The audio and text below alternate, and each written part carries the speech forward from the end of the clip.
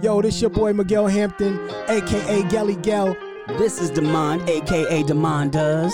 What's up, everybody? My name is Damon. Trainier in the building. Welcome to Common Conversations with the Odd Fellas. Start it up. No topic is off the table. Superman don't go nowhere without his cape. We came together to cry, laugh, agree, and to disagree. So let's go. Welcome. Hit that subscribe button. Run with us, because we about to be everywhere on the podcast. To the right of me is I got the man with the master plan. This is your boy, Demond Does. Hey, this is Demond. Hello, this is Demond, a.k.a. Demond Does, a.k.a.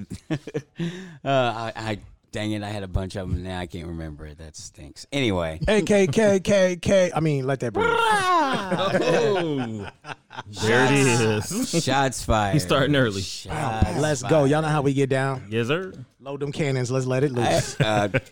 Your wife was my interview, was my guest on my show that dropped this week. Dope. Did she set it on fire? Of course she did. Good. It was amazing. Because she's the therapist with the mostest. Yes, she was fantastic. If you got brain issues, mental health issues, you need to talk. You need to walk it out. You need to figure it out. You need to unpack it. She is the perfect person to work with. That she is. She is. You dig. Yeah. Yeah. So, during the pandemic, she went to went to teletherapy like a lot of therapists and social workers are. So that was really dope, and that's going to lead to some new shit. So some new things. That's dope. And I put some coins in there. So I got coins in a bucket. So I don't want to hear nothing about anybody talking about me cussing. And here's the thing. I put some rare coins in the bucket. So they worth more than what they were yesterday. So holla at your boy. I'm going to try to keep the cussing to a minimum today just because I might set something else on fire. Let's go. But, yeah, man. So were you excited about the show? Say again? Were you excited about the show? Yeah, it was. I enjoyed it. Yeah. So you launched it? Yeah, it dropped today. It dropped today? I always drop it. I always attempt to drop. I always drop it midnight on Wednesdays. So midnight Wednesdays, Demond Does the 6 questions. So, yeah. So last night. There when it came is. out. And with the wife, Tia Williams Hampton, licensed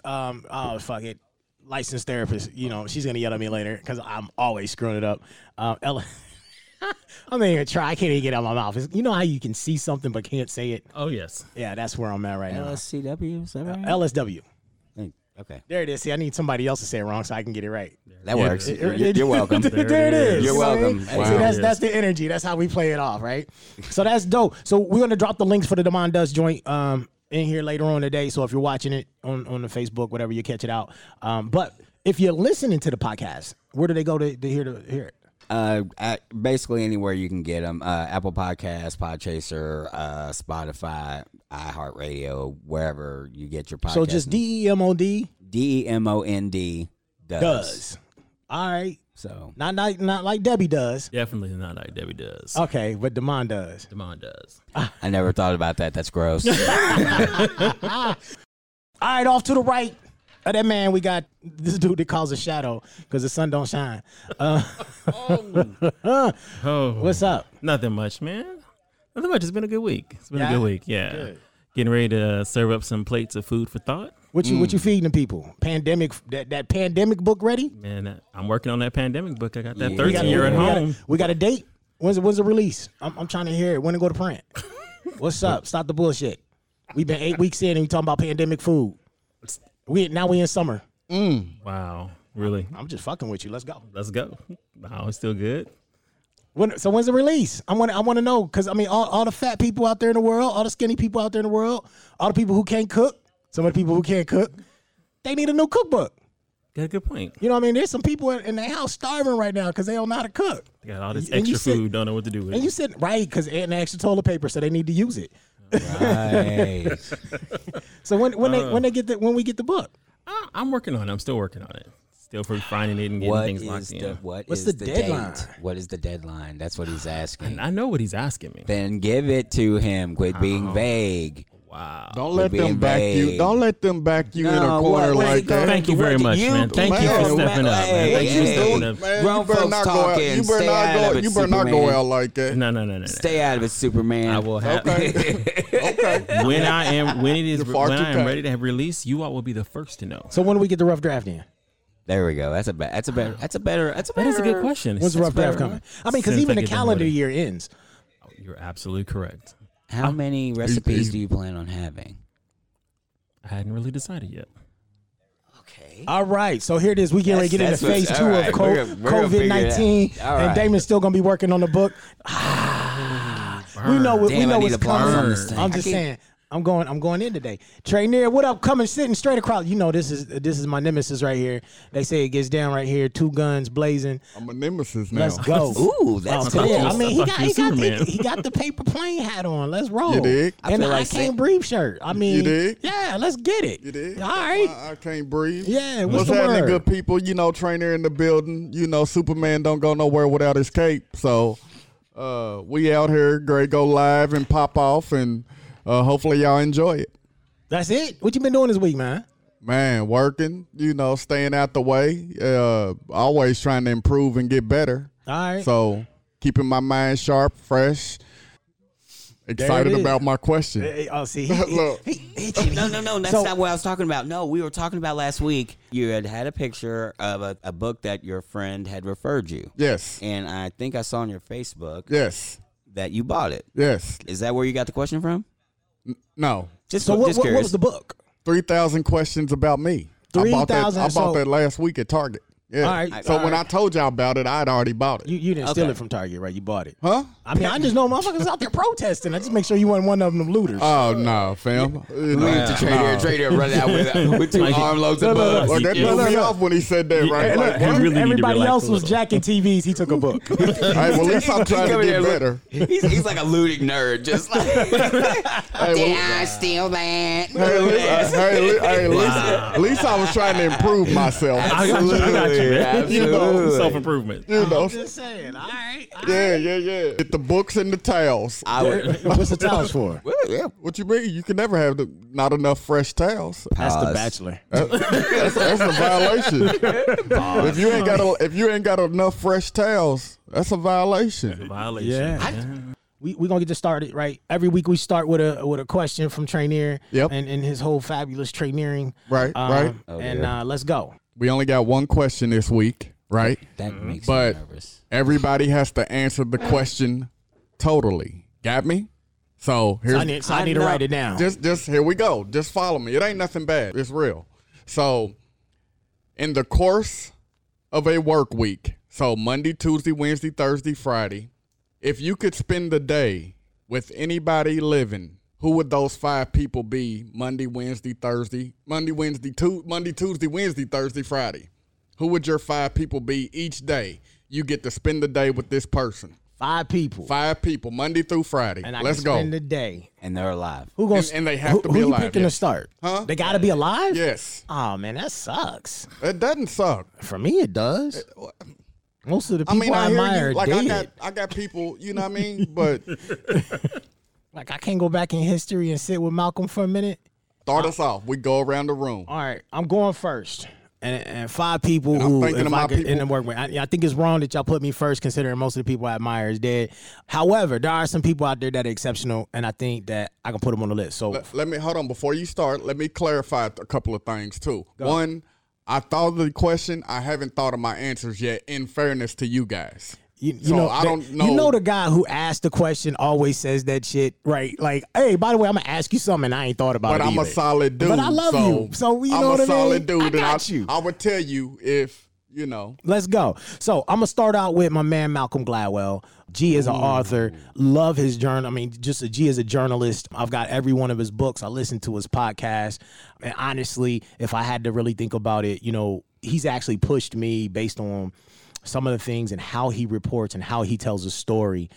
It's kind of inspired me to do some other things in terms of storytelling. My other people, because he's still alive, is I think his real name is it Frank Lucas?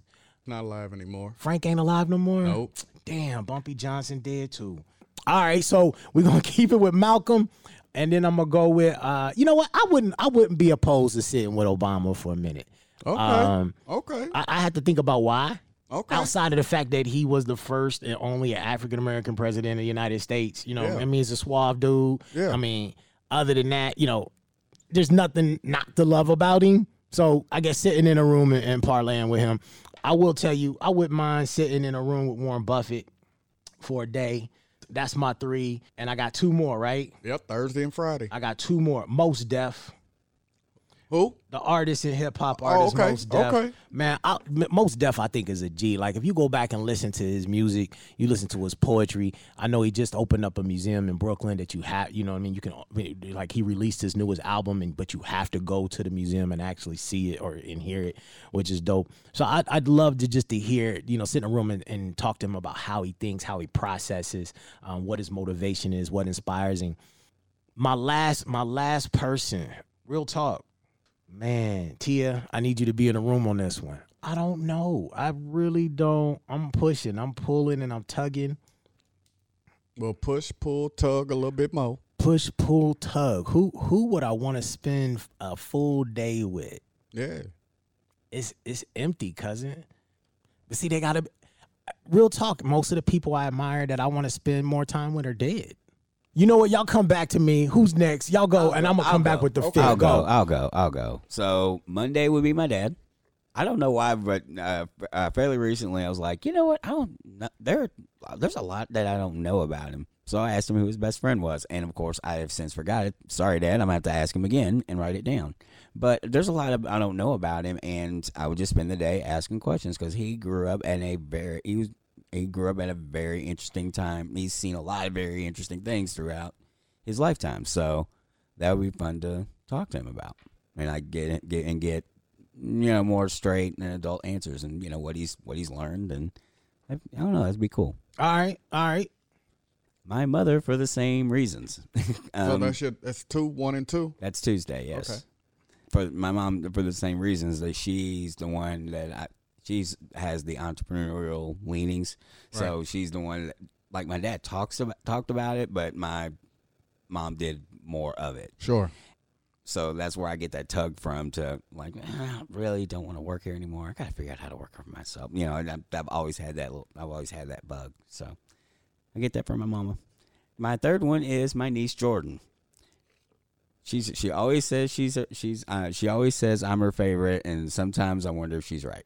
She's super. She's awesome. She's an awesome kid. And they all live in Memphis, so I got to see her grow up, but it was just spotty because they're 6 hours away most of the time. So then her brother Colin, for the exact same reasons, they're adults now, and it's really cool to see the adults they become. My sister's done an amazing. Honestly, this village has done an amazing job. Sure. With those kids. They're amazing. Good. They're amazing. So if I've forgotten to say it, at least it's recorded for posterity. So there you go. And then the last one for Friday, it has to be my sister. My sister can party. So if I'm going to not only am I going to spend the day with my sister and hang out and cut up and stuff, we are going to party like crazy because it's Friday. You did? Because TGIF. I like it. All right, look, I'm back. Won? I'm scratching some too. So you scratching I'm some scratching. already? So I had to think about it, man. You gave me some hard shit. We right? did. Yeah, that was a really tough question, and You know what I mean? we were not fair to him. I'm telling you, I got your back on this one. Yeah, I sit with dead people. Shit.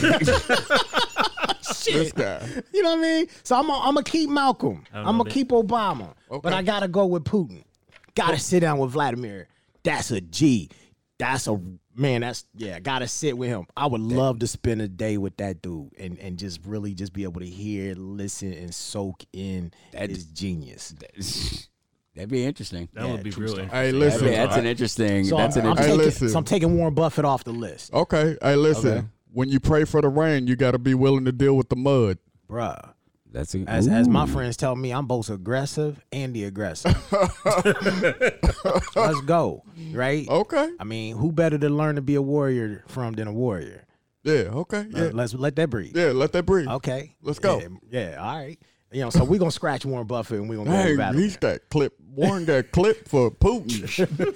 As much as I want to keep Mos Def, I'm gonna take him off my list, and I'm gonna put my Uncle Ray on there. Okay. PhD, philosopher, retired from Berkeley as a professor. Wow. From Panama, originally his home country, you know what I mean? and came to the United States.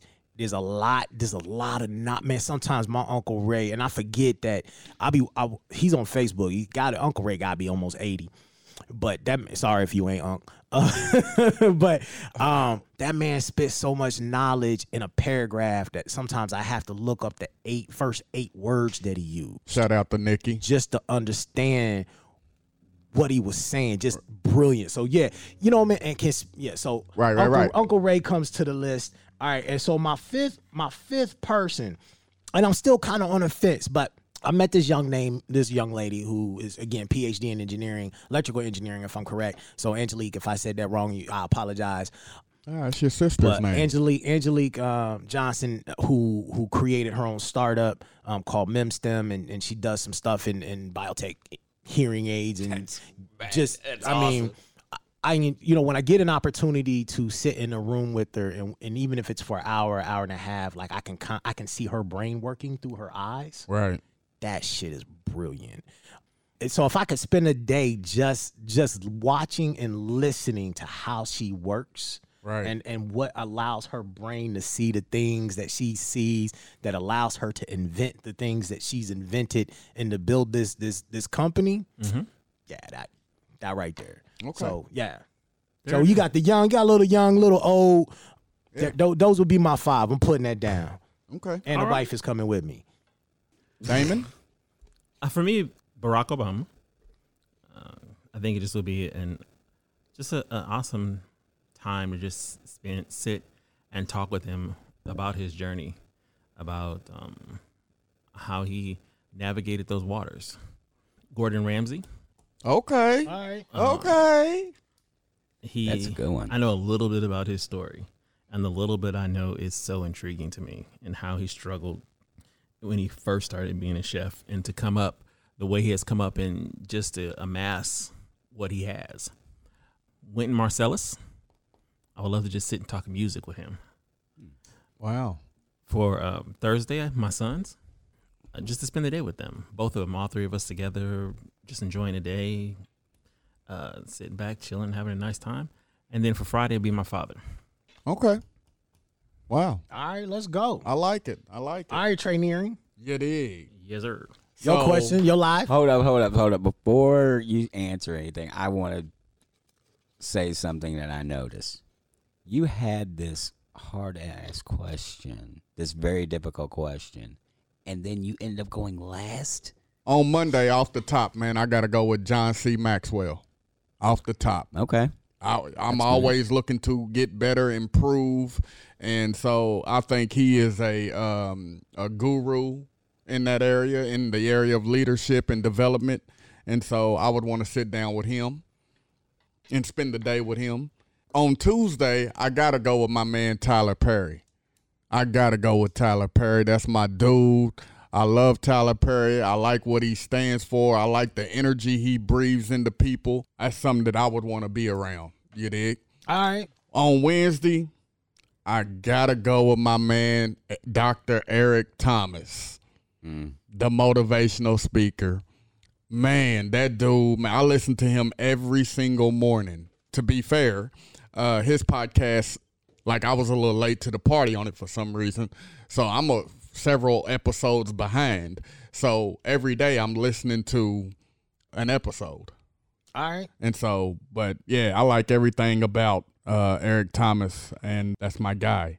And on Thursday, I had to do a switch up on this. Whatever. But no, because I was gonna go with my favorite quarterback ever. I'm just saying, you pre-process. This guy throwing out the lottery tickets. But everybody knows who my favorite quarterback ever was. If you don't know, it's Randall Cunningham. But I had a quick alternative, quick on the fly, and that person would be Robert Smith, the guy that gave the Morehouse students paid their tuition, they balances. Mm-hmm. Yeah, I would want to spend the day with him to just see how he move and think and operate and what his day looks like. I think that'd be intriguing. Those are interesting. And then, of course, the final person has to be Jay-Z. Most def. Has to be. I'm gonna go with you on that. Yeah. I'm gonna see if I can bring a friend. Nah, you not gonna see. You just gonna tell that motherfucker you bringing a friend. Like a couple of them. But You be absolutely, like, I got friends. You know but what I mean? absolutely, Let's I go. would have to spend the day with Hov and I just ain't asking.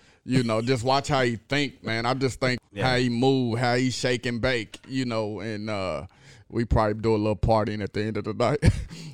That's crazy. I don't know, Oh, Jay. You Trey D, I you think Jay. crazy. What do we title this show, y'all?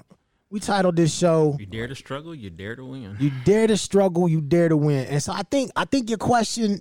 So I want everybody to know, if you listen to the podcast, we do not think of these things prior to coming into the room to record this, and maybe one day we will. But we're literally recording and coming together and having a conversation, which is completely random. And the only thing that's not random is us plugging up this equipment and then sitting down in front of a microphone. But the rest of it is random. We don't know what Trey Neer is going to ask us. We typically don't know what the title of the show is going to be. Even though we are supposed to meet on Mondays and figure out a title. Absolutely. So Just air all our dirty I'm laundry. just saying. Put it out there. All of it. Just all of it. Authenticity. How you just jumped on me this week, too. Just attacked me. So if you're out there, Because I got ADHD. What's wrong with y'all? So the Just point of me. this is that if you're out there and you're building something and you're thinking that you always got to have everything in front of you, realize that you already have it.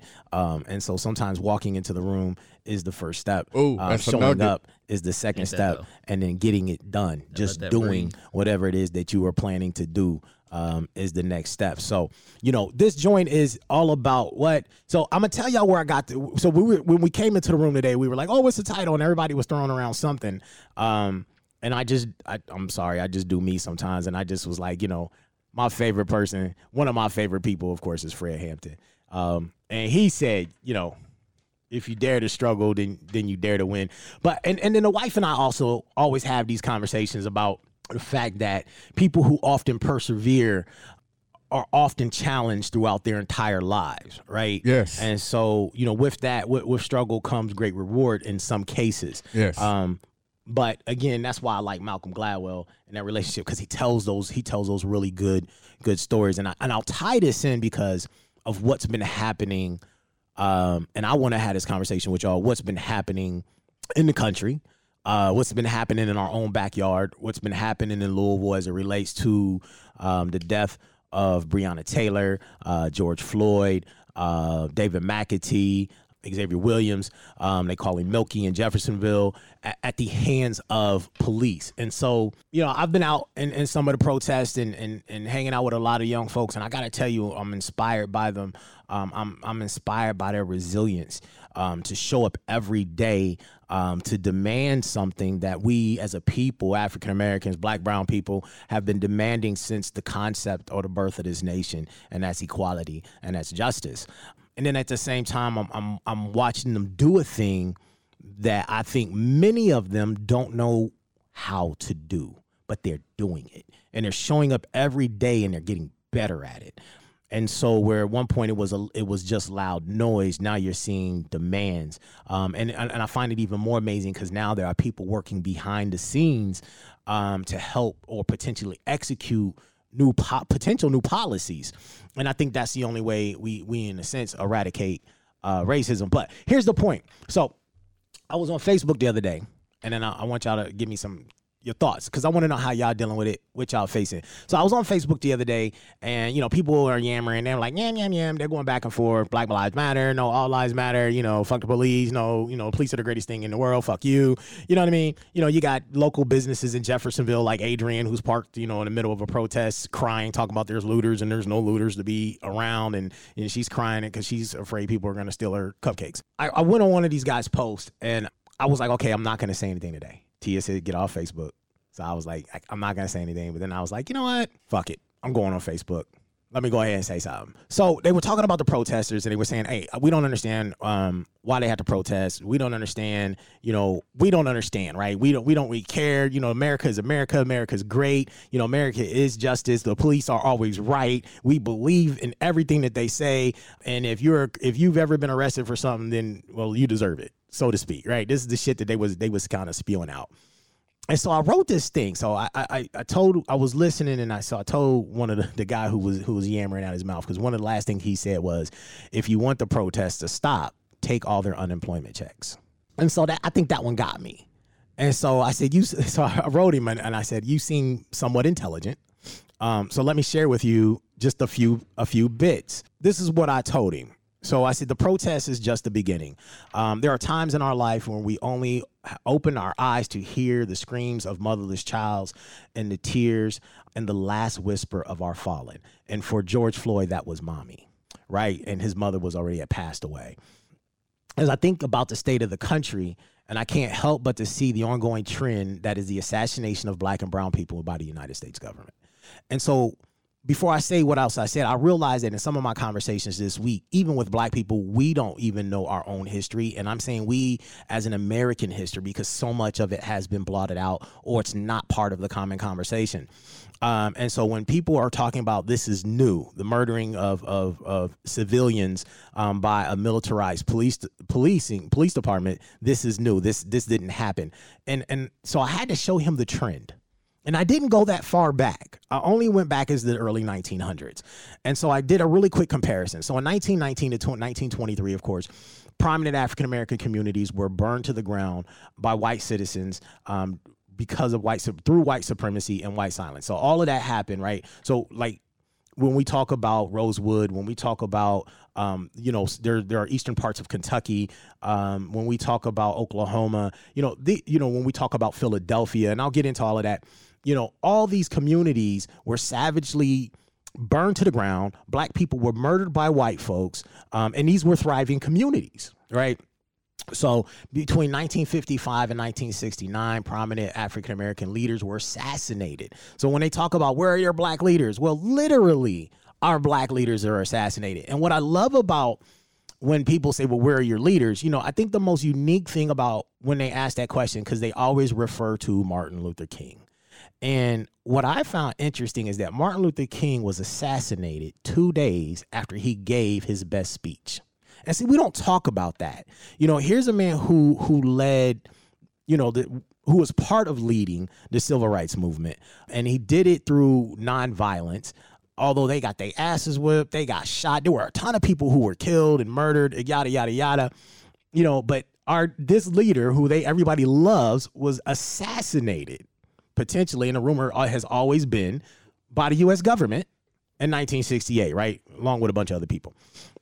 So again, looking at this cycle and this trend, right? Took a quick look, the cycle of violence that happens in America by police. So again, one of my favorites, of course, Fred Hampton. And I relate this with what I find really interesting. So in 1929, on December 4th, in Cook County, Illinois, Fred Hampton was assassinated by who? Police, right? Breonna Taylor, March 13, 2020, same, right? Sleep, in her bed, no knock warrant, assassinated. Difference is, Fred Taylor was what? He was a spokesperson for his community. He talked about what? Economic equality, right? Here we go. Eric Garner, assassinated in 2014. Chokehold for doing what? Selling a cigarette. Right? So they put him in a chokehold. They killed him on a corner street. Choked him to death, right? George Floyd, May 25th, 2020, Minneapolis. What happens? For 8 minutes, 46 seconds, cop knees him in the back. Damon can give us. Damon, you and I had this. You shared with me as an EMT, and it's screeching, but the physical, what happens physically when that goes on, and if you want to tap into that, you can. It's a little screeching, but again, aligning the trend, right? Because there are a lot of people. There's a lot more folks who have been killed by the police department, and I'm gonna continue to use the word assassinated for liminal things. So let's go back to Tulsa, to the Tulsa race riots in 1921, right?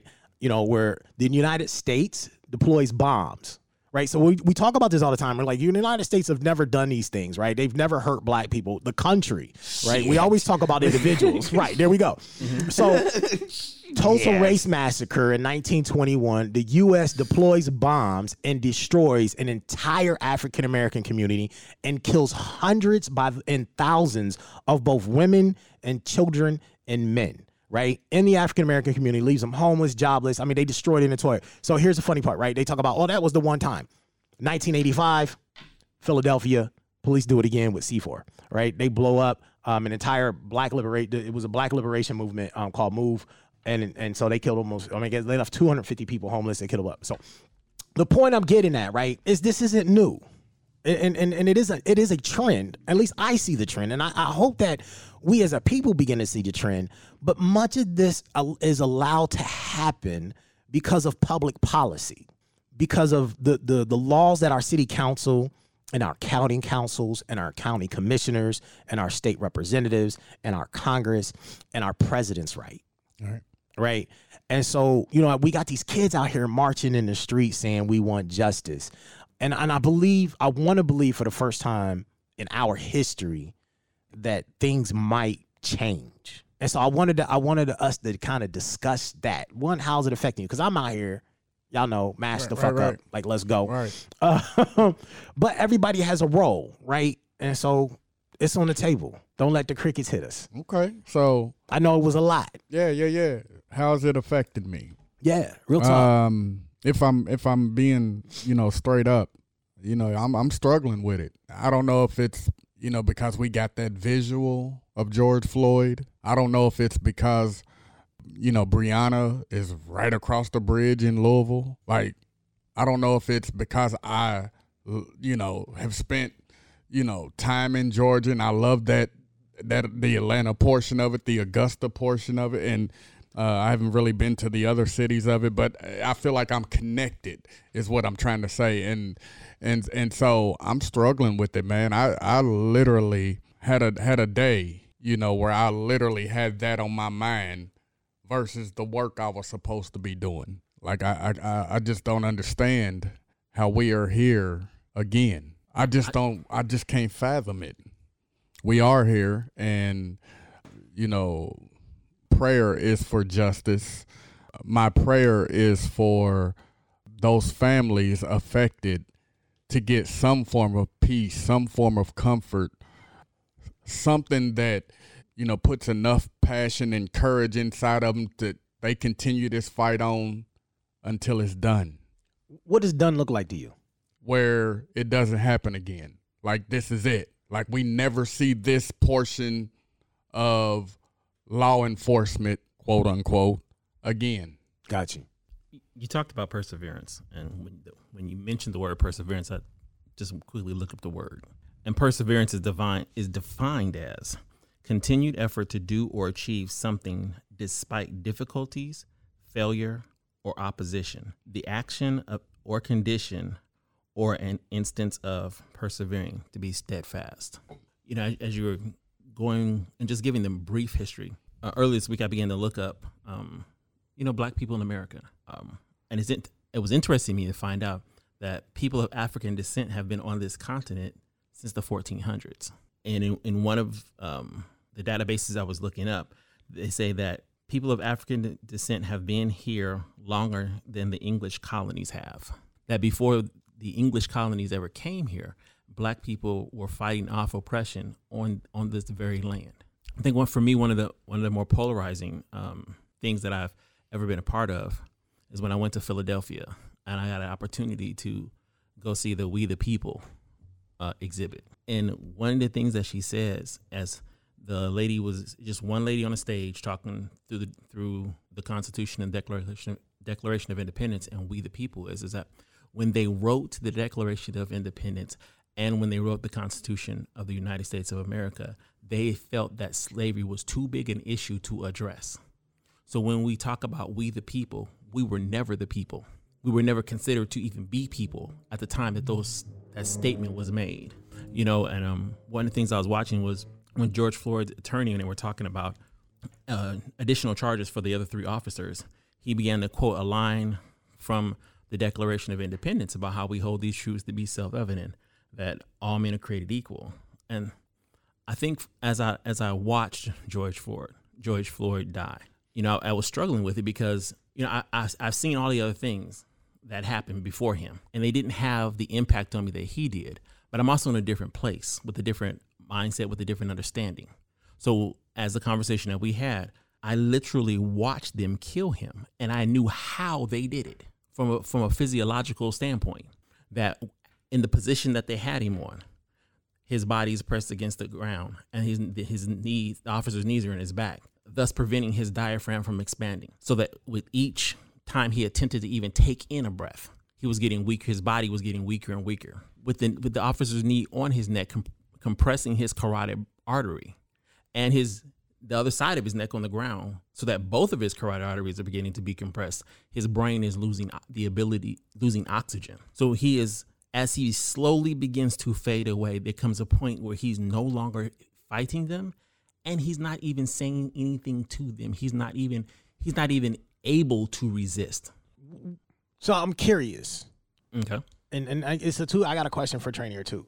So which out of all the things that happened, now I've watched almost all the videos, if there was a video. What is it about this particular time is the one what made it affect you? This particular, George Floyd's particular issue. Why was this the one? I think it's because of the conversation we had yesterday with Trainier's initial question. And I talked about my apathy. I historically have been very apathetic to these type of events, willing to ascribe to the idea that, if we as a people would just do better, if we as a people would stop giving the police a reason to harass us or arrest us, that they would magically stop if we would stop with black on black crime. But this time I'm in a different place personally. So when I saw it, it had a totally different impact upon me. As I begin to consider and really look at black people in this country, there is a mindset that is trickled down all throughout time from the inception of this country. And that's, we have never been we weren't initially considered to be people. So we were considered to be property. We were considered to be beasts of burden. We were considered to be a lot of different things, but we were never really considered to be people. So when that mindset is passed down, so therefore I can look at you and not even see you as a person. So therefore things that I do to you that I would not do to a person become very easy for me to do because I don't even consider you to be a person. I got you.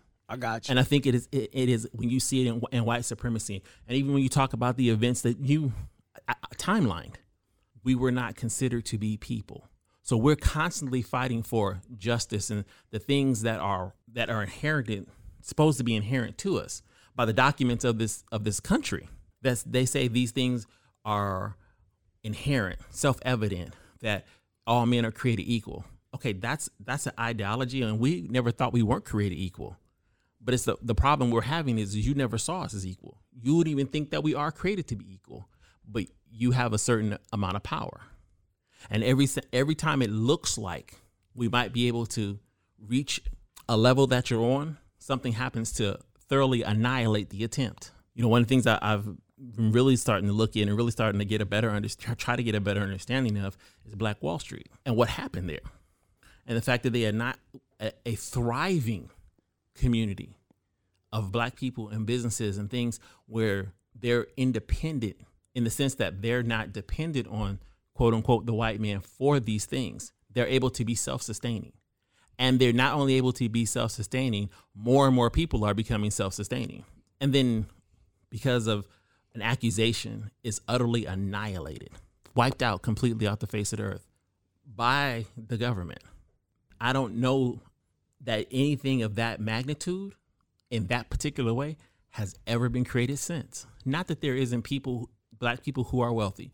Not that there aren't black people who are entrepreneurs. Not that there aren't black people who've had financial success and business success. But when you think of the dynamic of Black Wall Street and what it was, I have not seen that. What you about to, big guy? Wow. Could you ask that question again? Just, I mean, with all that's going on, how's it affecting you? Where's your position at? What are your thoughts? Just where you at? It's a lot. There are stretches where I wake up angry almost every morning, like really angry, and it's maddening. But I got the little people, so they help, and I've spent a lot of time with them, and just hugging on them, loving on them as much as I can because pretty soon Georgia's probably not too far away and Joel won't be far behind. And I'm gonna have to, toughen them up. Yeah. I'm not looking forward to doing that. I shouldn't have to.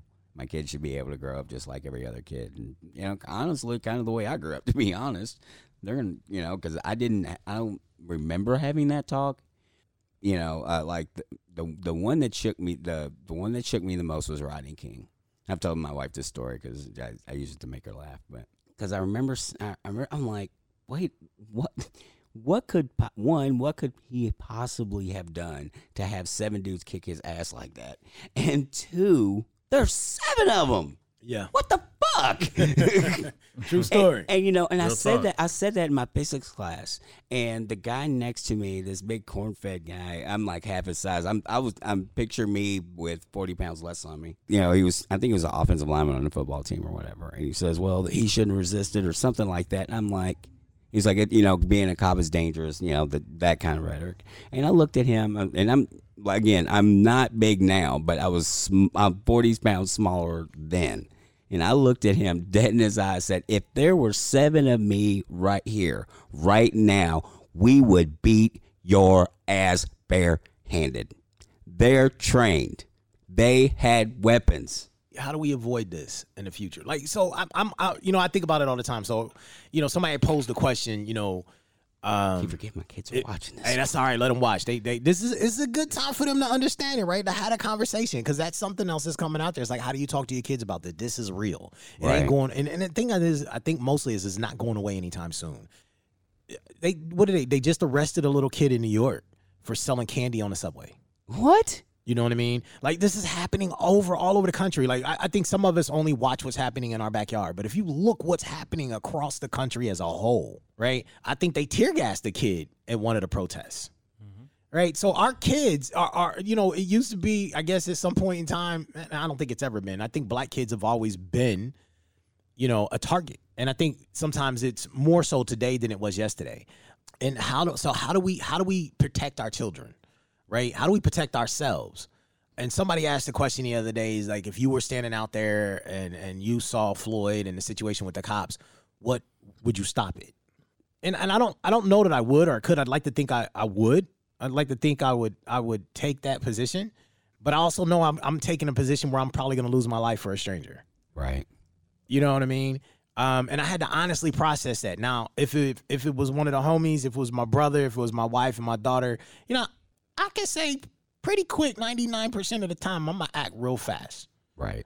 But I think about that. Like, we were marching today in Jeffersonville. And Jeffersonville is a small town. It's pretty safe. I mean, the first time we marched, of course, the state police showed up in riot gear for a bunch of kids. I thought, how ludicrous that you would show up to meet your citizens in the middle of a street in full tactical gear. So I ask, how do we change this? And I know it's through policy, and everybody's going to play a role. And I've gotten a lot of calls of people saying, hey, what do we do next? What do we do next? But I'm just curious, you know what I mean? How do we protect our children? How do we protect ourselves? And do you think you would honestly step in the way or not? Like, I'm curious. Ooh. I'll be honest, no. And I'm not. I mean, that's just what I'm just being honest. Yeah. It's a stranger, and I'm not sure. I'm not gonna pretend I'm not. I'm gonna pretend I'm sure what I would do because I know if I go to save him, and I don't know. Like if again, like he said, if it's somebody that I know and love, we're going down in a hail of gunfire. It's just what it is. Right. But for a stranger, when I got babies at home, right. I no. Right. No, and I'm not ashamed to say that. Right. So one of the things that I've always thought about these types of questions that you just asked is that it's easy to say what you would do and wouldn't do when you're not in the situation. Right. Right. Real talk. But then when you get in the situation, right, you never know what might move you. You might be thinking of your kids, right? You might be thinking of your neighbor, your brother, your friends, community as a whole, the country as a whole. You might be thinking of them and tackle the cop, right? Right. Because it's about progress. True. Right? True. And though you might not live to see that progress, you stood for something, right? So you don't know, but it could be exactly what you described. No, you know, I got kids it might be that, and nobody's going to be mad at you for that, right? But what would I do in this situation? I really don't know. Yeah. Because you might get in that situation and something just move you into action.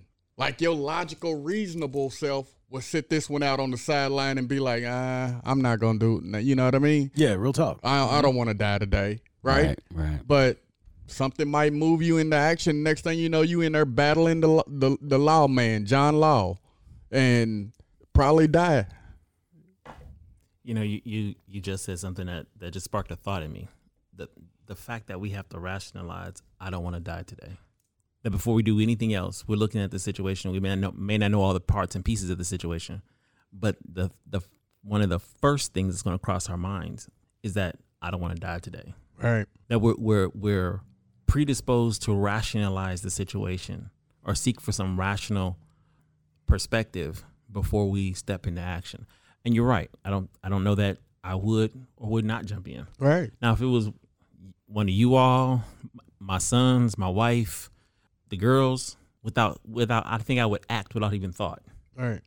Simply because, and back to my point, you know, I am now medically trained. So there's one thing we're taught as EMTs is mechanism of action and scene size up, that you're assessing the scene as you're approaching it so you can map out and decide how you're going to respond.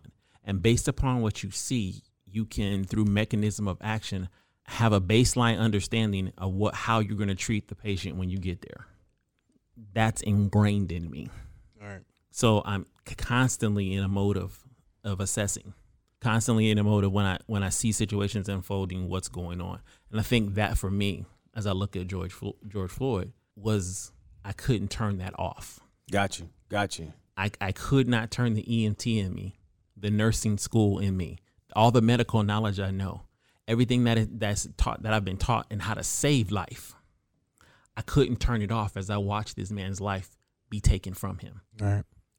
And it was like an execution, medieval style. The one cop, his additional cronies, and he's bound and being executed. So how do we avoid being killed in the future? I think what's happening right now is part of that process. Trainer said a few minutes ago, "Here we go again." And the first thing that crossed my mind when he said it was this: "What do you mean, here we go again? It hasn't stopped. It's changed forms." True story. But it's the same thing. And now, even more so now, with the advent of technology, not only can we watch you as you're doing it, but now the social response is much greater. All right. It did my heart good. I was watching the Daily Show with Trevor Noah, and in his broadcast, he showed the other countries in the world who are standing with us in solidarity, that it happens to you, it happens to us. Right. To see not just black people. And it's not that white people haven't always been there. They've been there. They've played a part in the movement, in the progression, you know, and I don't believe all cops are bad. Right. I don't believe all white people are bad. Right.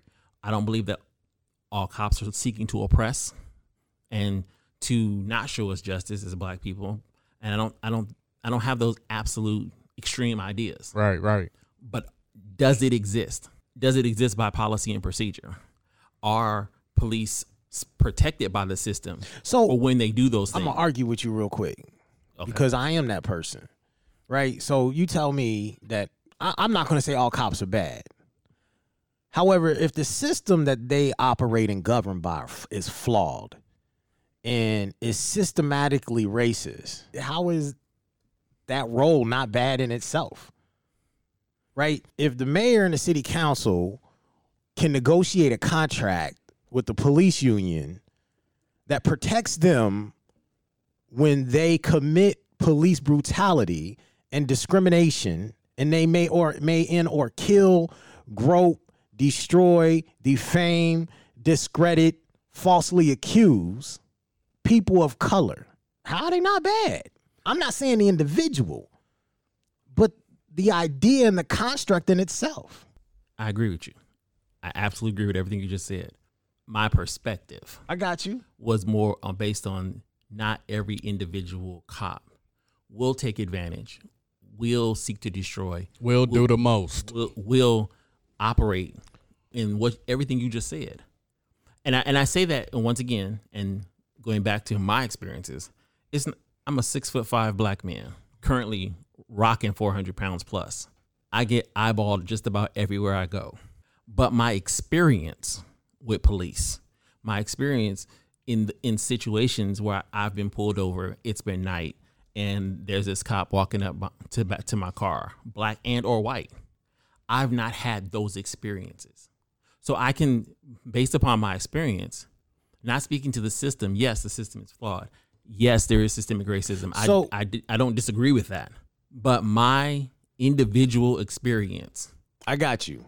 with individual police officers, I've not experienced those things. And I think that led to me personally being apathetic. But I'm no longer apathetic. I'm no longer willing to so casually turn a blind eye out of convenience, comfortability. So what are you willing to do now? I'm figuring that out. Okay. Right. Currently, I'm writing. You in the same role? I don't think all cops are bad. In fact, my family and I, we've had an awesome experience with one, if I'm being straight up. He was white. He was outstanding. But I think it was during a tough time, but I think his heart was different. And so to your question, how do we make it better, or how do we I don't know that answer, because I don't know if you can, I don't know what kind of tools or, test or research or evals or any of that. I don't know what can be done to check a man's heart. Not let him be a cop. And not let him be a cop. I don't know what kind of tools that we can. So how do we change the contracts and the system and the policy that allows them to police in such a matter? No, fuck that. They're not even policing. They're militarizing. They're engaging in war. Right, but you got to check some of these people's heart. How you gonna check a heart when the system allows them to do it? That's what I'm getting at. How do you know that cat is evil deep down inside? You don't till he kills you. Exactly. But we got a trend. But you asked me. But we got a trend. And so I'm saying I don't know how, because you can't. I don't know what you can do to check a man's heart. Here's the problem. Every man is a hero in his own story. You know what I mean? So even checking his heart, because I have quite a few white friends, and I recently found out some of them are wildly racist, and I'm just like, that's probably been the hardest thing for me to wrap my head around. I'm like, it's so unnecessary. Right. You are justifying this being okay. This could happen to me or my son, you motherfucker. Oh. Real talk. Yeah. Okay. Like, I've been on the other side of it. You know what I mean? Like, it just, and the hardest thing, I don't know if I processed everything else, but it is hurt so bad. It feels like a betrayal, or it's one of those, how did I not notice this sooner? The signs were all there kind of thing. You know what I mean? Just like, I'm still processing some of this. I'm just like, right. It's so unnecessary. But if something's rooted in somebody's heart, though, it might slip past you. Y'all seen this movie 12 Years a Slave? Yes. All right. And as we're having this conversation, I have not, by the way. I haven't seen it yet either. All right. So I'm the radical one at the table. You are. We know this. Yes. The wild card. During the movie, there was a particular time that the main slave character, I can't remember his name, and it just came to mind. His master, Etcheford. Okay. His master came out and told him, stand here until I come back. Yep. Homie stood there for almost an entire day before his master returned. As we're having this conversation about good cop, bad cop, and checking people's hearts, that's what I feel like we're doing right now. Like, we're having, this is a really soft conversation. This is a hard conversation to have, period. Yeah, 100%. But this is a really respectful conversation to a bunch of motherfuckers that just killed a whole lot of people during the pandemic. I got friends that are cops. Right. And I'll sit here in the room and I'll tell it to them. Right. Right? If you allow your partner to kill a black person or to say racist shit or to do racist policing, then you just as fucked up as they are. You were complicit. Right. I agree Right? with that. And to continue to allow that, if I have to be I ain't afraid much, but if I have to walk out my home and see you as potential danger because I don't know and I know that you're protected by the law, that's some wicked shit, man. Right. That is slavery. Right. That is oppression in its core. Right. I don't feel like we should have to decipher a man's heart when his job says. That's a job, homie. Right, I'm with you, but Right? If you a killer, you a killer, whether you got that badge or not. But let's not give them badges. that's the. But how? I mean, I'm just I'm saying. with you. Like, I agree. I think he's trying to figure out, okay, so let's not give him badges, but how do we make that determination? Exactly. I don't know. I mean, so here's the other question: how do we vote mayors in who will pass policies that are economically racist and or disparaging the black people or the black and brown people in the community? That's the same thing. We still killing a group of people. We're just doing it in a different math or a different way. Right. You're absolutely correct. So Right. I'm so this, I didn't explain how this shit has affected me. Right. Yeah, right. We see. So let's have that. You know what I mean? How is it affecting you? Oh, I'm fucking angry as hell. Like I'm at the point where I want to hit the F5 button on America. Like I'm really there. Like I feel like we need to reset this shit. The Constitution was never written for us. Never. The police was never created for people of color, Nope. or the indigenous folks of this country. I think we have black people who are elected in office who sit on their ass and had the opportunity to change a lot of the policies that are discriminatory, right? And haven't done it. I feel like there's a shitload of white people right now, and I love my white friends, but a lot of the motherfuckers is on the bandwagon for the first time. And I appreciate it. But I want to move beyond conversation. Trey Neer said, here we go again. This shit is, it's been a constant. This has been a continuation. It is a trend. It is a habit. It is a nature of this country and of many of the people in it. The Klan didn't go away. They put on badges and they got elected in office. They put on suits and ties. They changed policy. They dictated who had power and who was able to have wealth, who was able to have riches, who was able to have land. These kids are out there protesting, to be honest, because the four of us couldn't figure it the fuck out. Real. Right? Apathy.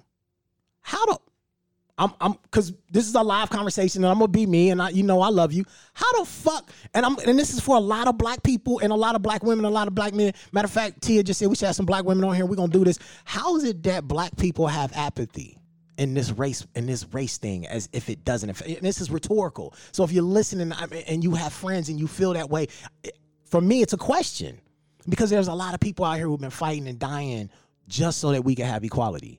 Just so that we could make an honest living, so we could own a home, so we weren't being, people weren't out there taken. Here, let me address that. As you're talking, it's a thought that really comes to my mind because I'm sitting here thinking about my life as you're making this statement and ask this question. How do you have apathy? We're taught that the civil rights movement and the progression of black people and Martin Luther King's Jr.'s and Malcolm X's, their sacrifices and their death was so that we could have freedom, the freedoms in this country. And my traditional historical stances was that, and I would make this statement, they died so you could have the freedom, and what have you done with it?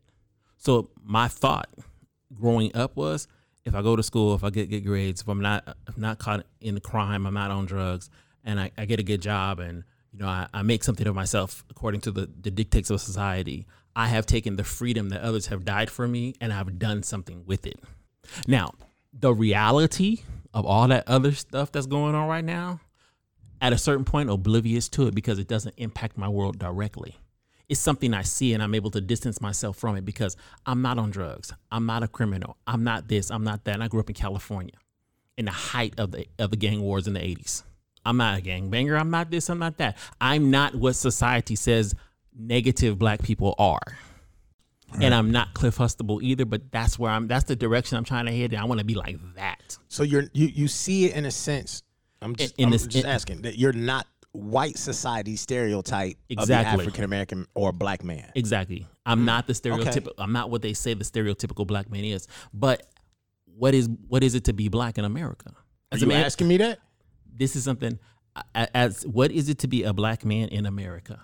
growing up in a fatherless home with my mother who could never tell me what it was to be a man, period, and seeing a variety of different men around me, how do I, and my mother's perspective was this. She used to say, you're going to speak the king's English as long as you're in my house. So my mother taught us to speak properly. And this is when they were doing Ebonics, and they were beginning to teach Ebonics in school in LA County. I was in California when they started that. And my mother was like, you will never talk like that. I got you. So and it wasn't to kowtow to anybody. It was just so that I could be in the best possible position to interact with the world that she was about to send her black children into. Because my mother grew up in the 50s. So she understands certain things. But I didn't grow up with my mother's fears, because I'm now a product. I'm a product of post civil rights. So there's certain things that my mother dealt with that I didn't have to deal with. So I don't carry her perspective per se, because she's raising us to be productive in this world, not necessarily to be quote unquote white, which I was accused of as a child because I dared to speak properly and dared to be educated and took education serious. So I grew up with the idea of being black was to be considered black by black people. I had to be semi-uneducated, not care about education, talk like I didn't have any sense, walk around with a militant attitude and angry all the damn time. And these are the things that, in order to be black, this is what I needed to be. And Okay. So I'm trying to figure out where I fit in the world, because not fully accepted by my white friends because I'm black, but not fully accepted by my black friends because they think I'm too white. Now that I'm a man, the question still sits in my head. What is it really to be black in America? I have a better understanding of my history, the history of my people. I have a better understanding of how I feel. I'm in a different position to see things that I didn't see when I was 10, 11, 12, 14. Respect. I know things that they didn't teach me in school, nor things that my mother thought to engage me in conversations in either. So for me, it was easy to be apathetic Okay. because I'm looking at my own people saying, I don't want to be like that. So you seeing your own people through the eyes of, I got you. So yeah, I got you. I'm with you. I'm curious. So Trainier, jump. What's it for you? What's it like to be black in America? Thank you. That's dope. But Wow. yeah, I'm with you. Wow. So yeah. Yeah, that's a tough question, because for me, I never, in my mind, in my thought process, black is black. You know, if you black, you black.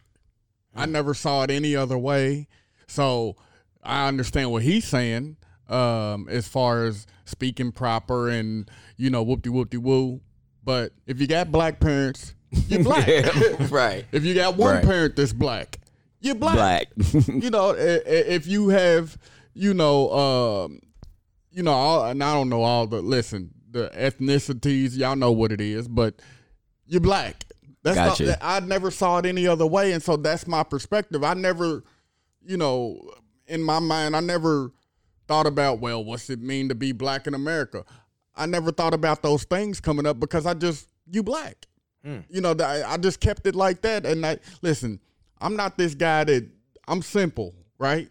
I'm a simple guy. I like simple things. I don't try to make anything complicated. That's not the world I live in, right? And so you're black. I got you. I got you. Experiences define things for us. We realize that. And let me add one more thing to that. That's real. No, because you actually brought up a good point. I grew up in California as typically one of the only black people in a room full of white people. So I learned how, and my mother's emphasis, how to speak, interact, not to hide who I am, but how to operate in this environment.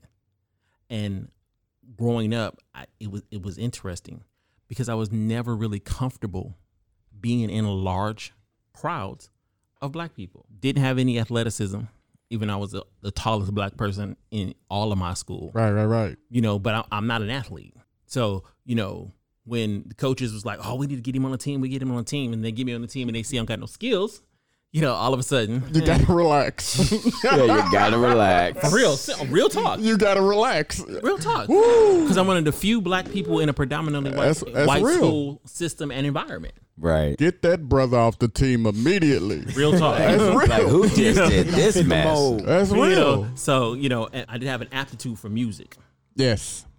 Even in music, I did not start getting really into the music, black music, until I was an adult. Because my mother was into the arts. So I listened to classical music, Beethoven, Bach, Chopin. Those were the people I listened to in music. I was in bands, symphonic orchestra, where we played that type of music. So I didn't really get into rap from the 80s until I was an adult. Right. Well beyond the 80s. Got you. Because one, my mother's been saved and in church all her life, so therefore it was all my life too. Right. We wasn't playing that kind of music in the house. That's right. I didn't have them kind of friends. Real talk. I just didn't. Right. So my exposure to it is, Friday night videos back in the day. And it's limited. So once I leave my mother's house and I'm an adult and I start making my own way in the world, then I get exposure to a whole section of my own culture that I've been systematically taught to view negatively, directly and indirectly By other black people. by other black people. All right, we're gonna roll. Hold on, cause Damon, I need you to tap in here, bro. I mean, blackness for you, black in America. What does it mean to be black? I'm just curious. Y'all got me. I'm just asking questions. I'm you know what I mean? I know what I feel. I know my thoughts, my opinions, and I think that's the love about being at a table with four brothers that come from different areas with different experiences and having this conversation because we're not monolithic, and this is showing it. Right. Right. Right. 'Cause Absolutely. Yeah. Go. I mean, I'm curious. Growing up, I had a similar experience as Damon. Actually, that just like what I and even when I think I mentioned this before. Like it just timed perfectly where both my parents are professional, both are in the medical field, and I saw the Cosby Show growing up, and then A Different World. So I'm like, oh, I didn't have. I mean, I understood that those stereotypes existed, but I didn't have that. I guess that all black people are bad, but basically you're black. Yeah. That's how I felt about it. Yeah. And but I did get teased because for the same reason Damon did, because I spoke proper because I'm afraid of my dad. Yep. so I did get a lot of that, and I had some of that. Still do to some degree, where I just don't feel. I very rarely feel comfortable in very large groups, and very large groups could be 3, 4, 5 people. So Can I share? Please. By all means. It's crazy. Because I feel like our answers wasn't satisfying to you. Nah, it's not even satisfying. I think y'all introduced me to a purview. Okay. My experience ain't that, Right. right? I love motherfucking Jay-Z's song, Still Nigga, Right. because that's my experience of being black in America is that I am the enemy of America. My experience of being black in America is that I am a tool to be used for their wealth, right? That has been my experience to be black in America. Now, let me tell you how I feel being black in America. My people taught me really young that I was a king You dig. and that I was to destroy all my enemies and I was to build a kingdom, That's right. protect my people, feed them, and be free and independent. So with that being said, I remember this period, 6th, 7th grade, Marysville, Ohio, kid named Scotty, good ass friend. We going to lunch. We used to hang out, play video games together, do the damn thing. And at lunch table. Now, mind you, when I got to Marysville, they always called me nigger and chased me home till I whipped somebody's ass. My mama told me, she said, I remember that day. They used to chase me home. I would cry. They would beat me up. And my mother pulled me aside and said, baby, you can hit a white person. I said, huh? She said, you can hit a white person. I said, I can. She's like, you ain't going to get in trouble. I went to school the next day and whooped ass. I can't stand you. I could not stand this devastated. guy. They was never going to ever put their fucking hands on me again. I didn't care if you was an adult or a child. That was me. That's 6th, 7th grade. Wow. And I'm sure some of them kids at that school remember that day. You was in the red that I'm day. a fast forward. Nah, yeah, I was in orange. That ain't orange. That's orange. That's orange. That was orange. Wow. He got up. So that's crimson. So I remember my friend, and just when I felt like I could settle in this environment, right? I had friends, I could trust people, I could engage. This life was about to change. Right. My white friend sits down at the table and says, "You still a nigga." Wow. Fuck me up. I couldn't even eat my lunch. I remember going out on recess though. And I said, "I'm still a nigga. Why you gonna call me?" And I remember face to face, he wore glasses because you're not supposed to hit a man with glasses on. Oh, is that the rule? Is that the rule? Hey, that was the rule. I sure hope so. That is not a violation. I sure hope so, because I talk a lot of smack. And I wanted an answer. I wanted an honest answer from my friend. Right. Why he would call me. What would cause him to look at me and say, "You are still a nigga." Right. And I asked him. I said, "Why would you say that?" And he looked at me and said, "Because you are." And I punched him dead in his fucking face. And that's how I feel about America. Today's times, what I've watched with the militarized, the governor and the mayor in Louisville taking and bringing the military into the West End was uncalled for. I've seen it through history, watching it on television, reading books. And I said to myself, if you move the National Guard into Louisville, this is an act of war. Historically, we've seen it. And not 48, 24 hours later, man is dead, investigation is rolling out, and we still can't be sure what the engagement was. Right. Black in America.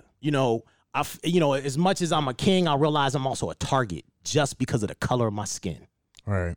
I've gotten tickets in front of my house in Jeffersonville. Uncalled for. Cop couldn't even tell me what the fucking ordinance was. That's how illiterate and ignorant his ass is. You said in front of your house? In front of my house. Parked in front of my house on a Sunday. Right. And then he wanted to debate with me. So my relationship to police is probably much like a lot of other folks. I got to know whether I got to be on the defense. Oh, 100%. When they pull me over. 100%. When they're walking down the street. Are they looking at me as if I'm a target? And I think a lot, and so I love you guys' perspective, because racism, like, I know that there was a civil rights movement, but fuck, there was a KKK member in my high school. We almost duked it out. All right. Right? I had principals try to send me to jail for some shit I didn't even do, wasn't even in school that day. Black in America. Right. So I love y'all perspective. Yeah, I hang out with the homies because I didn't grow up in the hood. I grew up in white suburbs. Typically the only black Afro-Latino dude in the space. Or at least the one brave enough to be like, "Hey, I'm here." Relatively articulate, even though I cuss a lot. So now that I got a little more understanding of the question, one thing that irks me, it troubles me, I hate it more than anything, is when you get pulled over. Black in America. And for that first split second that you see them blue lights in your rear view mirror. Bruh, black in America. And then you got to remind yourself that, I'm trained here. I ain't doing nothing wrong. Black in America, bruh. I ain't did nothing wrong. I'm cool. Like, I'm good. My reputation is solid. Like, bruh. You dig? For the first few seconds after you see those blue lights, you get that pause, that in your stomach. And I hate that. It's interesting. Several years ago, they were passing around this thing was going around about, if you get pulled over by the cops, you need to do this. You need to answer this way. You need to, not be aggressive. You need to just answer the question. Don't ask them why they pull you over, blah, blah, blah, blah, blah. And I was thinking to myself, why? Why do I have to sit here and teach my sons this code of behavior, if you will, and they may not have been doing nothing, but just simply because they're black in America, I'm aware that the perception about them is that they are violent, they are a threat, and they don't even have to say anything. They are that, period. That is how they are perceived when they walk in the room. No matter how articulate they are, no matter how educated they may be, no matter how well spoken they are, no matter how eloquent they may speak, but the minute they step into the room, the perception is that they are a threat. Oh, that's the scariest, brother. They are. Oh, 100%. That's the you do realize. So first of all, these motherfuckers ain't my king. I do speak their English, but they ain't my king, and I will never speak their king's English. That's me. Okay. But you do realize the person when you can speak their language, and you understand their rule of order. Facts. When you understand how they create, they create policy to play with each other and to keep us out. Right. Talk. That's their rules of engagement. When you understand, when the brother understands that, that's the scary. They ain't scared of the gangbanger. No. That's our soldier. See, they taught us to look at our gangbanger and say they ain't worth shit. Right. That's our soldier. Because them bros, they ain't go to school, but they highly intelligent. They know the art of economics on the ground level. They know the art of, they militarized. They OGs, unfortunately, they go to prison, all that other shit. But they taught us to look at them different because they want us to look at them different. They still brothers. They still black. They still black women and black men and black children. That's right. The war on drugs, I mean, come on, let's be honest. The United States fueled the war on drugs. Most definitely. It wouldn't have been here had they not imported it here. Right. Right? And we also know that we ain't going there. Because we talk about being black men in America. Right. Right? So we can't, we can do whatever we want to do. But I mean, I think ideally affording, we don't have the luxury of affording to sitting across the table and looking at each other and say, you less than, you ain't part of this. I don't care what level. If you LeBron, that's correct. Or you, I forget the homeboy Larry Hoover. Yeah. We don't get that affordability because at the end of the day, Jay-Z said it, you still nigga. All right. So how do we change this? Like I don't want to walk out. How do we change this? I don't want to lose a homie. Right. I don't want to lose my wife. I don't want to lose my kid. Right. I don't want none of us. Right. So how do we change the policies of this country so that we are independent? See, we got freedom. We not independent. That's correct. We ain't independent. That's correct. And I think majority of the country don't want us to have independence. See, we talked about that word need. Right. Last week. That's right. They want us to need them. Right. I don't know. I'm just throwing it out there, man. I'm not going to sit here and pretend like I have the answers because I don't. But I would think that part of the solution is showing up in numbers. I've learned this through my friend Big Tone. He knows who he is. Shout out to him.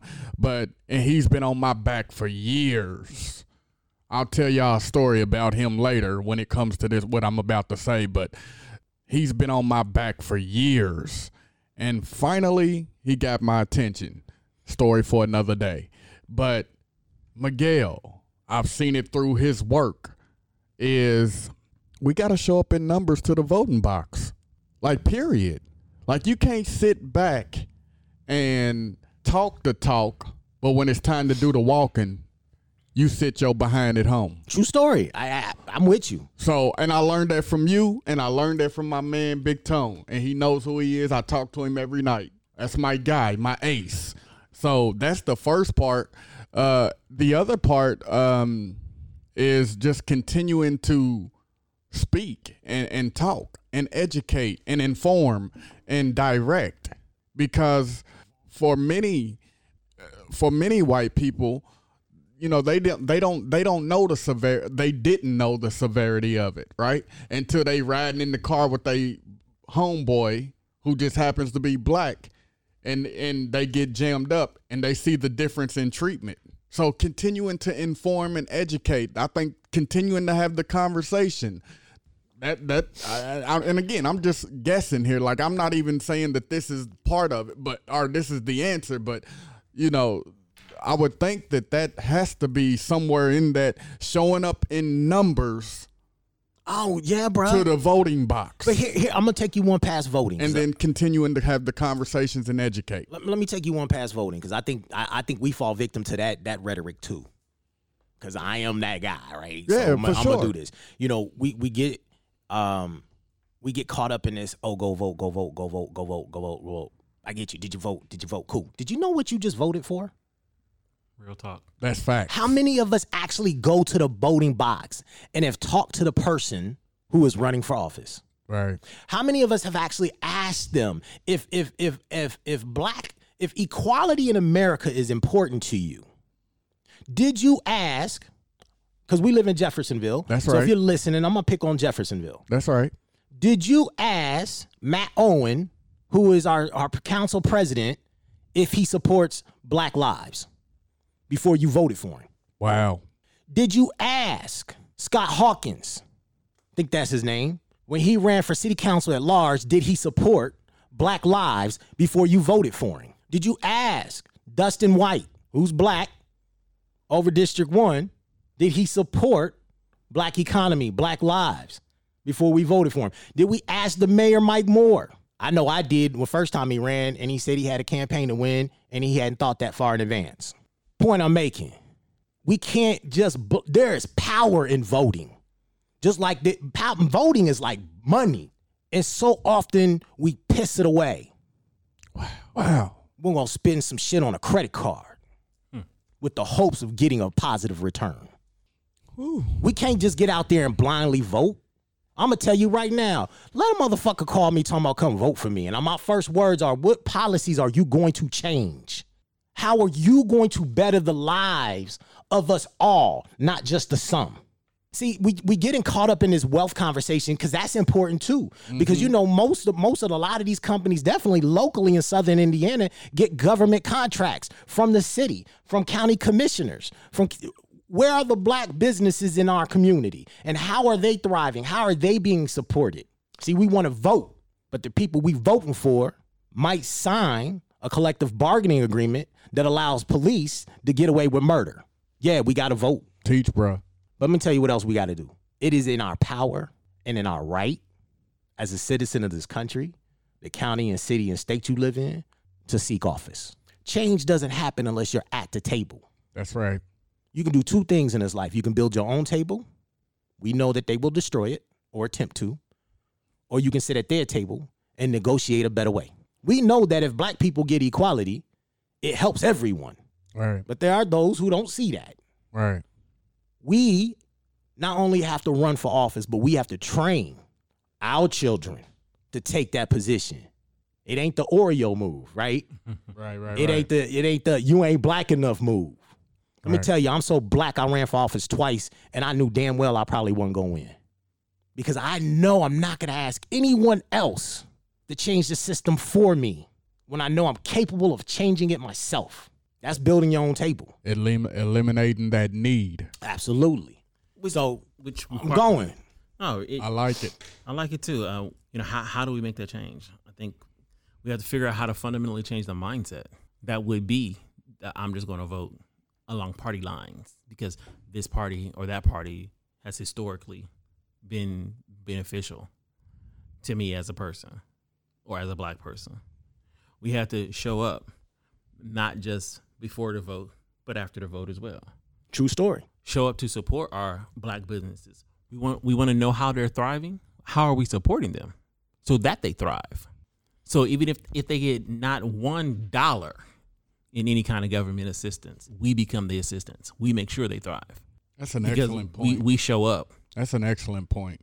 to ensure we want to have economic wealth. Then let's show up so that we can ensure that we have economic wealth. The black dollar is $1 to $1.5 trillion strong. Where are we? All right. Holding our officials accountable, not just because we voted them in, but to the promises that they make, which is the show up part after the vote. And if they don't do what they said, okay, we know what we do next time around. Nah, not even next time around. See, that's the problem. We in this mode where we want to wait. Fuck waiting for stuff. Excuse the language. I know everybody out there, I done dropped the F-bomb a lot tonight. So, you know, if you want to send some money because I keep cussing and you want me to keep cussing, you know how to do it. Because his jar is full. My jar is full, Ain't right? it though? So I'm going to apologize in advance for the little kids. But, you know, Gelly mad. No, better yet, help me understand. Because okay, so check it out. Let's pick on Southern Indiana again because that's where we are, right? So if you're watching and you're in Southern Indiana, you know that I'm on one. Here we are. So we have a state rep by the name of Jim Lucas, who, since he's been in office, has made racial whatnots and epithets or whatever on his Facebook, right? So do we wait to remove him from office, right? Now, granted, his entire community is roughly predominantly Caucasian. And, that, hey, that's cool. If they want that, they want that. But here's the thing. This guy's a state rep. What does he do? He writes policy for the state.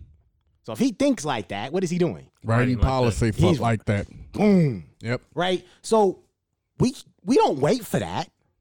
Right? We got to rally against it now and demand that he's removed from office. Right. Right? I don't have the answer to this, but I am going to find out because I want to know, how do we have a sitting state senator or congressional person or city council person removed for being racist, for perpetuating the systemic problems of this country?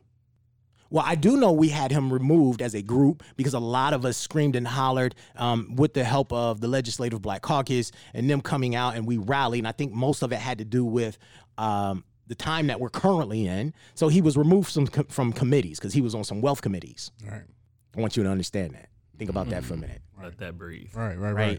So we no longer can afford to wait to remove white supremacy. So Real talk. here's a challenge to our white friends. So when they say, hey, what can we do? You can, and I know this white privilege thing, this might be another conversation. Maybe we'll get some of our white friends on here to have this conversation, right? Yeah. But we right now, we're asking them to use their white privilege to fight white supremacy. Ooh. Use your white privilege, your tools, your resources, because it's your brother, your uncle, your cousin, your auntie, to remove white supremacy. I'm not telling you to throw it away. I'm just telling you to get the hell out of the police force. I'm telling you to get off the city council. I'm telling you to get off the school board because they're teaching our children. What are they teaching our children? The same shit they taught us. We less than, we ain't good enough. How many black school books do you see in your schools currently in Southern Indiana that your children are learning that they are kings and queens and came from one of the wealthiest continents of the world? Right? They were transported to this country so that Europe could gain wealth. Portugal, Spain, Great Britain, France. See, we ignore that part. When we talk about America, we talk about American slavery, we forget how we really got here. Right. And who played a major part in that positioning. And still do. Let's be honest about that. South Africa does not belong to the colonizers. But I digress. Right. So now we can't wait. I don't think we have to wait. I think we have to organize. We got to use organizations like the NAACP. We have to use organizations like the Indiana Democratic African American Caucus. We've got to use organizations that are in our community that exist and have existed for ages to fight this position. Right. But I don't think we wait. We have to get active every day. This has to be a way of life. Like you said, apathy. You're teaching me. You are. Because if we sit on the couch, if we're affected by racism every day, right, and we sit on the couch and do nothing, like it's not part of our life, then it never changes. That's correct. It's kind of like somebody who is economically challenged. You said change your mindset. If you don't read a book, you'll always be illiterate. Right? Woo. Real talk. Right? But you do have to be brave enough to ask somebody to teach you how to read. That's right. Money is no different. That's correct. So if you sit on your couch and you're economically challenged and you choose to stay that way, you choose not to learn, teach yourself, ask a question, YouTube, how to redefine your economic position. That's right. And you always going to be in that same place. So what I'm saying is that this has to be a way of life. For me, it's a way of life. We discuss this all the time in my home. Right. We're involved, right? Always asking the hard question so much that sometimes they don't want me in the room. Right. But we as a people, black men, black women, our children, we have to make this a way of life. We don't all have to be militant, Right. but we have to make eradicating, removing, eroding systemic racism from our communities as a whole. But it has to be an everyday way of life. We can't ever go back. That's right. We cannot ever go. That's just my opinion. But you also make a very good point that even though we all can't be militant, there's a place for each one of us. That's correct. As Trainier says, there's levels to this. That's right. And my level may not be militancy, but my level, I can operate on the level that I'm at, that I have, so that we all come together and play our roles, our place in this. And you're right, it does have to become a way of life, because whether we sit on the couch and do nothing, or whether we're out in the streets protesting, it is our life. True story. That's your kid. That's somebody's kid out there. That's your neighbor. That's your neighbor's kid out there. Right. That's being met by military.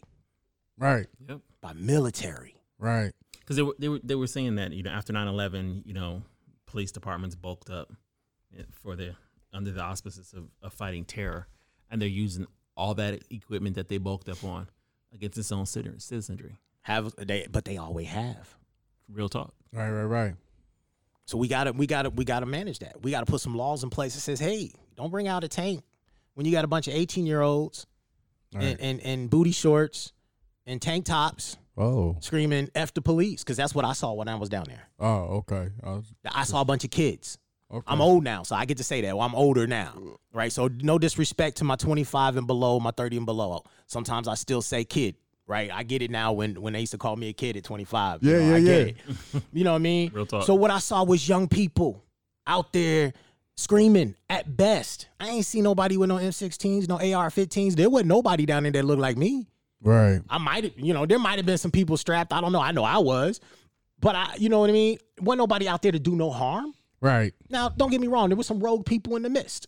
The three things. We all saw the video. We know the truth. There's three things when it comes to protest. Whether you protest, looting, and rioting comes along with it, right? That's just civil unrest. Sometimes we need that to pay attention. But we also got to realize sometimes our opposition will put that in place so they can get what they want.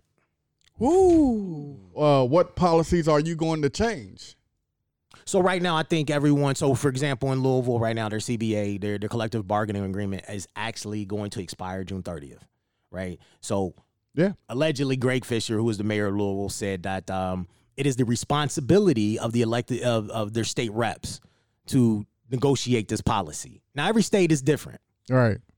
So I asked the question in Indiana. I was told that it was the mayor and the city council's responsibility to negotiate the collective bargaining agreement in Indiana. But then I was like, well, who negotiates that for the state police? Because aren't they managed by the government? I mean, the governor and our state reps. Right. So there's a layer cake there. But yeah, what policies? So I think we have to start peeling back policies. Right. It's open book, right? It's open policy. Right, for sure.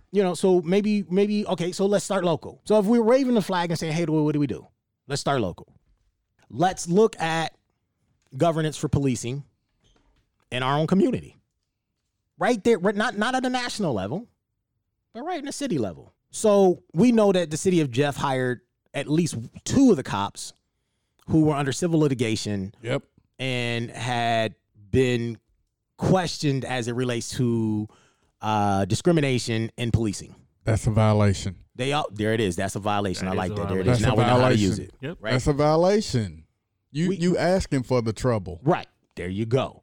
So maybe we ought to have a policy that says if an officer is under civil litigation for rape, racial discrimination, domestic violence, that they can't be hired in our community. Let that breathe.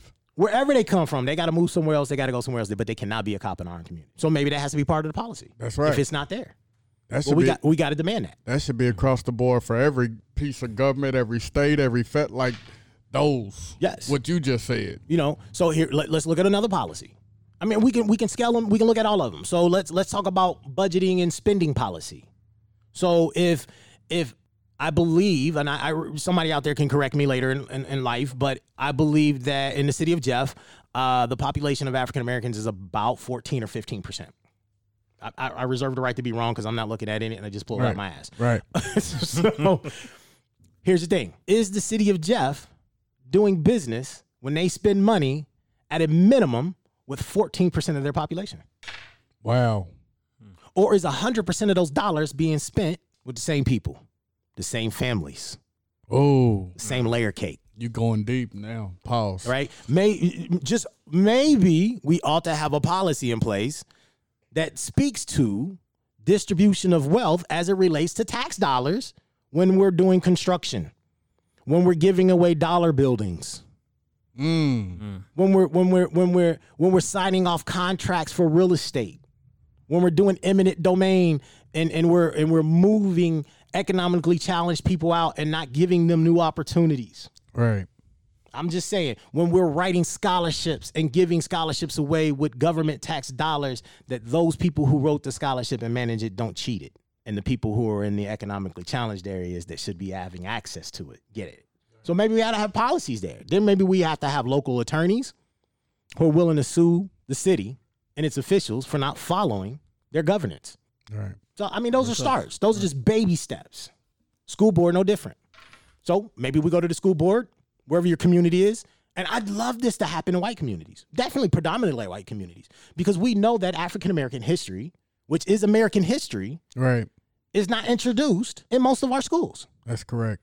So why not go get a book like Puss in Boots and introduce Pickney, who was one of the world's most known graphic illustrators who's black, right? Or go find E.B. Lewis, and I can go on and introduce this to entry-level reading. There's a librarian in Louisville, and I love her, Jen Koch. You're greatest, because I know she does that in her school. White lady, beautiful person. I just said she was white, so the rest of the world knows. But I don't really care. Amazing, and she does that. Right. Like, she took it upon herself to find these books and said, "Man, I need to teach all my students, not just my black students. That's correct. That's correct. All my students." That's a word right there. So these are baby steps. Yeah. You get a corporation that calls you and says, "Hey, I want to do something." All right, I'll change the policies of your company. Put your money where your mouth is and do business with black-owned business. You know, I called our city council member, and I said, "Hey, I want to do business with the city." All right. You know what he said to me? What? "Are you certified?" Because there's this thing that runs around where African-American or minority-owned businesses, women-owned business can get certified to do business as a minority-owned business, because there used to be this thing that set aside that was supposed to be created, and I'm going to summarize this real quick, to make the spending an equitable playing field. It pissed me off because I'm thinking, in the world of a pandemic, white folks are doing business with no extra layer, with no extra paper, no extra need, but what is basically called upon you to create a business. Right. And out his mouth rang, "Are you certified?" Still nigga. Real talk. Hey, look, bro. This how this shit bothers me today. Yeah. So I'm done. I rap. Y'all come with me. You listen. Hey, man. Hey, listen. Man. Wow. You just put so much meat and potatoes out there on the table. Sure did. Well, I'm done. This is Gelligel, and this is Common Conversations with the Oddfellas. If you like the podcast, if you like what you're seeing on Facebook, go ahead and hit that subscribe button, share and or like. And if you're really digging it and you want me to keep throwing money into the money jar, that tip jar, go ahead and hit the donate button. You know what? It costs to make this thing happen, and we didn't ask you to pay to listen. But I am now. Let's go.